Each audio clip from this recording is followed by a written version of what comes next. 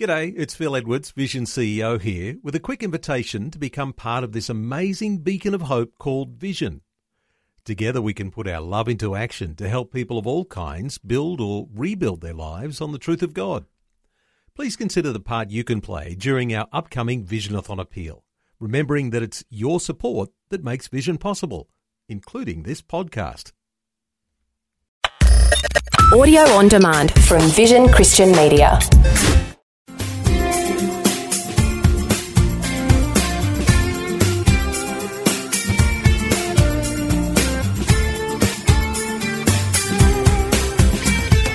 Our series is entitled, The Son of God, Understanding the Gospel of John, Part 1. We are in John chapter 7, in this verse-by-verse commentary, learning more about Jesus Christ through this glorious Gospel of John. John has a perspective that is utterly unique, and we are so much more the rich because John gave us this gospel. Really, it was God using John. And we are having a lesson now called No One Speaks Like Jesus. It's based on John chapter 7, verses 45 to 53. I want to read to you just one verse out of this segment, and then we'll read the rest down the track. The chief priests and Pharisees wanted to arrest Jesus. Now, he hadn't done anything wrong except get under their skin, give them a tongue lashing, basically show the hypocrisy that it was so very much laden in their hearts. And so their answer was not repentance and faith, as it should have been, which leads to life, but it was murderous hatred. They wanted to arrest him, and they wanted to destroy him. So they sent the officers to go take him. But remember, his hour had not yet come. And the officers returned empty-handed. They did not arrest Jesus. To which it says in verse 46 of John chapter 7, the officers answered, "Never man spake like this man." We're going to learn that when it comes to Jesus, nobody is like him. Nobody comes close to him. He is superior in every way, making him the perfect Savior for our souls and the perfect Lord to lead us to our future destiny, to a kingdom that has no end.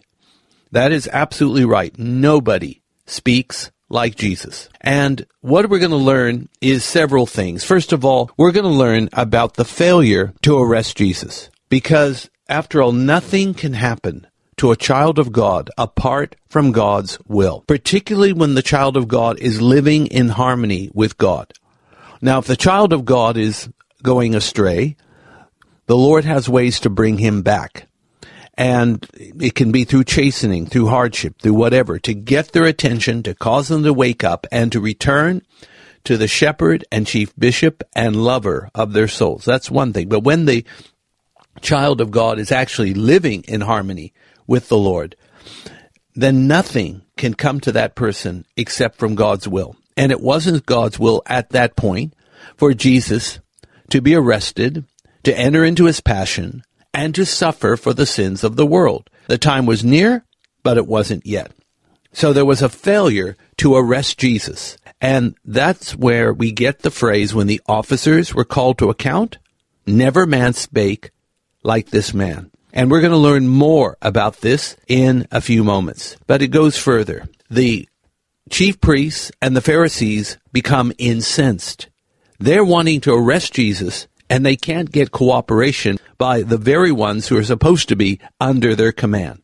So they accuse them of being deceived. In other words, they're saying that Jesus is a deceiver, that he lies, that he misleads, that he's false. These are very strong accusations. What John's gospel does, and does it brilliantly, is refutes their lies. Because after all, nobody can do the miracles Jesus did. The 7 recorded miracles in the Gospel of John, unless he had been sent by God. Nobody could have the authority and the anointing that Jesus had, except he be from God. He has 7 I am statements, and let's not forget the witnesses at the end of John chapter 5. Credible witnesses, including the scriptures, including Moses, John the Baptist, the Heavenly Father, and of course, the miracles. Well, they go on to say, did any one of the Pharisees believe in Jesus? Well, no, but that doesn't mean Jesus isn't legitimate. It just means they are the ones that are deceived and blind. And Nicodemus from John 3 comes into the picture, in a sense, barracking for Jesus, and we're going to discover what was the result. Now let's read the entire segment here of John chapter 7, verses 45 to 53. Our lesson is called No One Speaks Like Jesus.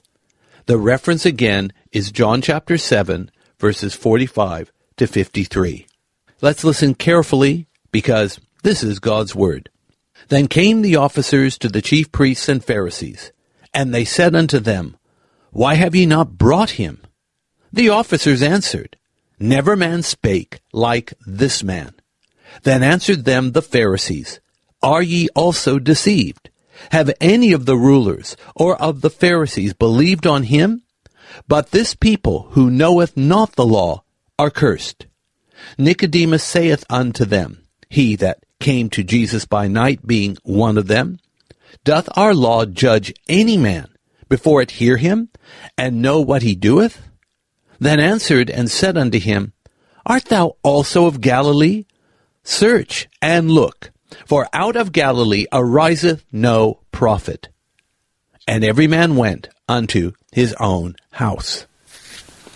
Our reading is from John 7, verses 45 to 53, and our lesson is called No One Speaks Like Jesus. The drama only is increasing as we get close to the passion of Christ, where he suffers and dies for the sins of the world. It is a story that never tires. It's a story that never fails to inspire. It's a story that transforms. So let's begin with verse 45 of John chapter 7, failure to arrest. Jesus had been teaching in the temple courtyard from the middle of the week-long Feast of Tabernacles. On the very last day of the feast, he gives the stupendous invitation. If you are thirsty, come to me and drink. If you believe in me, out of your innermost being will flow rivers of living water. Please note that phrase, rivers of living water. They're not drops, they're not dollops, they're not spoonfuls. It's not even a basin full, not even a swimming pool full. It's rivers of living water. And it's in the plural. So praise God for his abundance, his generosity, for doing exceeding abundantly above all that we ask or think according to the power that works in us. Now, rivers of living water pretty much said it all. God was offering salvation from sin and a universal, permanent immersion of the Holy Spirit to everyone who believes. Even the ancient Hebrew prophets did not have this experience, but they knew of it and longed for it. A permanent immersion, a permanent, shall we say, not just a filling, but access to the Holy Spirit. An anointing that doesn't decrease as time goes on, but only increases. Now, the first person in history to have what we would call an unlimited measure of the Holy Spirit was Jesus himself. And we read this in John chapter 3, verse 34. That's John 3, 34. Jesus was the first one to have the Spirit without measure. Another way of putting it is that Jesus is the first one to be baptized in the Holy Spirit. Since John the Baptist himself said that the one coming after him, whose shoelace, or shall we say his sandals, he was not worthy to untie, would be the baptizer in the Spirit. So it makes sense that the baptizer in the Spirit undergoes his own baptism first. Now, yes, he is the Son of God, and he had the prerogatives of deity, but he put those aside so that he could set an example for us. He worked, he sweated, he suffered, he laughed, he cried, he did everything that any other human would do so that he could stand in our place and be a wonderful intercessor, high priest, and Savior. So Jesus is the first one to have the fullness of the Spirit And this is the promise that is alluded to in John's Gospel, indeed all 4 Gospels, that Jesus is the baptizer in the Spirit. He himself promises to do precisely that in Acts chapter 1. And then in Acts chapter 2, Jesus fulfills the promise beyond expectation. Now, Jesus was offering the very same thing to those that follow him, that unlimited measure of the Spirit. Yet, despite his gracious words and acts of power, he still encountered opposition from the religious elite. In one sense, this is ridiculous. This is the one that the prophets told them was coming. They should have been so overjoyed to meet the man from Nazareth of Galilee. But on the contrary, they resisted, they were offended, they were threatened, they were miffed in so many ways, and they just decided the easiest thing is to kill him. Now, friends, who inspires people to kill people? It's certainly not God.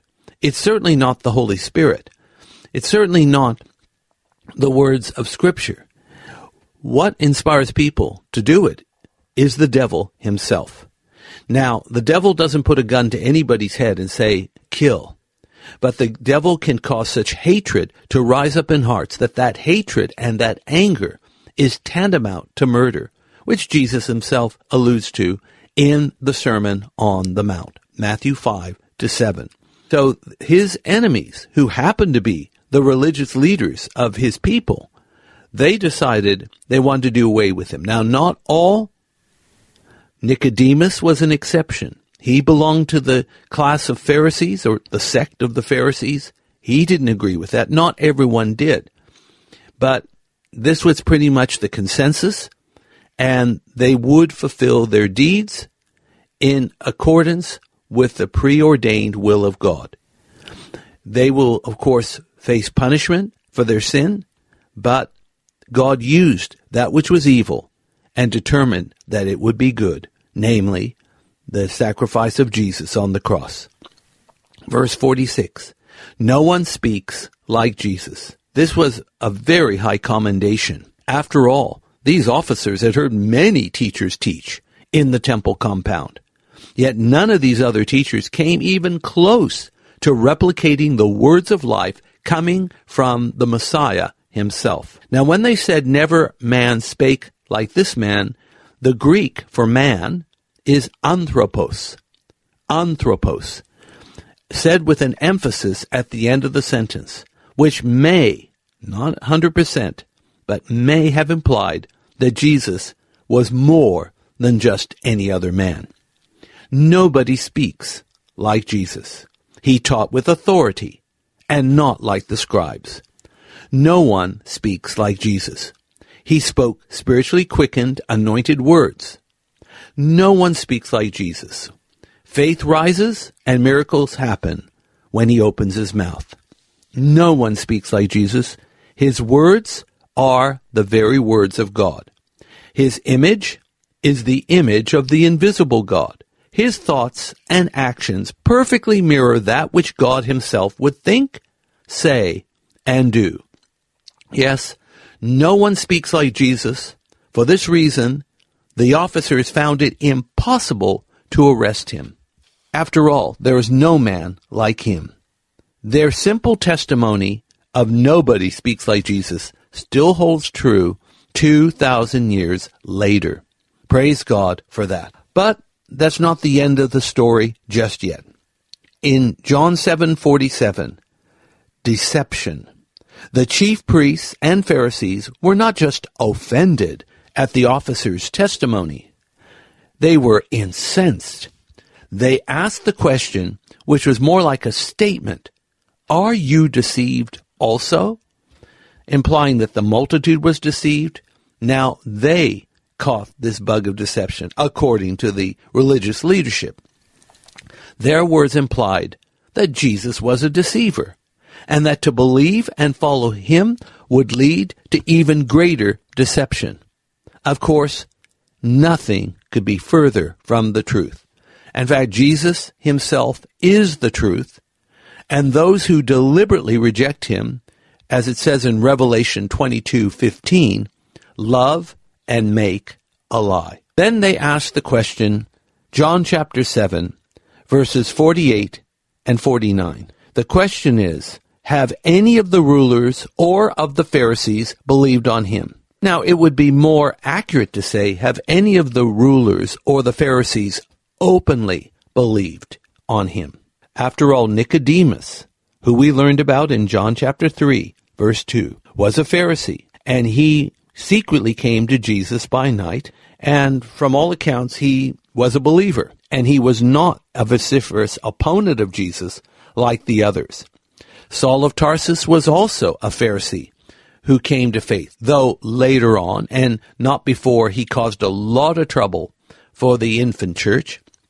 Implicit in their question statement was a strong note of snobbery and contempt for the ordinary people, who were not part of the establishment clique. The common people, who neither knew nor kept the hundreds of Pharisaical regulations and traditions, were despised. The commoners were called cursed because they do not know the law. And in fact, they were even more cursed because they were silly enough to follow the preacher from Nazareth. Even a liberal like Rabbi Hillel, who lived in a time, maybe even a generation before the time of Jesus himself, made this statement: no member of the common people is pious. Now that is as elitist as it comes. As we learn from Paul and Galatians, the actual curse is on those who break even one commandment, however little, and reject the free gift of God and the gospel of Christ. Enter Nicodemus, verse 50. This is the same man who came to Jesus by night. He was one of the Pharisees and was apparently alarmed at their hasty, condemnatory rhetoric. And verse 51, Nicodemus asks in John 7, does the law condemn a man before it is outlined what he has done wrong? Does it not allow him a chance to speak for himself? It appeared that normal, God-ordained justice was being swept aside in their murderous haste to condemn and destroy Jesus. Even in our day, Western civilization's rule of law, a godsend for earthly justice, is being challenged in the current culture war by ignoring due process, ignoring the presumption of innocence until proven guilty, adherence to identity politics, and so on. Rebels, and that includes religious ones, are always in a hurry and will dispense with legal safeguards in order to railroad the outcome that they desire. Verse 52, are you a Galilean? John 7. This was meant to be an insult. The Jewish establishment in Judea and Jerusalem despised not just common people, but ignorant Galileans. Furthermore, they challenged Nicodemus to search and look. No prophet can come from Galilee. The implication is that Jesus couldn't possibly be a prophet, let alone the Messiah, because he is a Galilean. Well, first, they were ignorant of the fact, or chose to ignore the truth, that Jesus was born in Bethlehem. Jesus was from the tribe of Judah, and most importantly, he was from the house of David. Second, there were prophets from Galilee. This one I have in mind is Jonah, who came from Gath-Hepher, a village near Nazareth, known today as Mashhad. Nahum and Hosea possibly also came from Galilee. And our final verse, chapter 7, verse 53 of John, when this discussion was finished, everyone went home only to live to fight another day. Now our lesson is called No One Speaks Like Jesus. And our lesson for life is this: whoever hears and receives the words of Jesus loves the truth and life. To reject his words brings falsehood and darkness.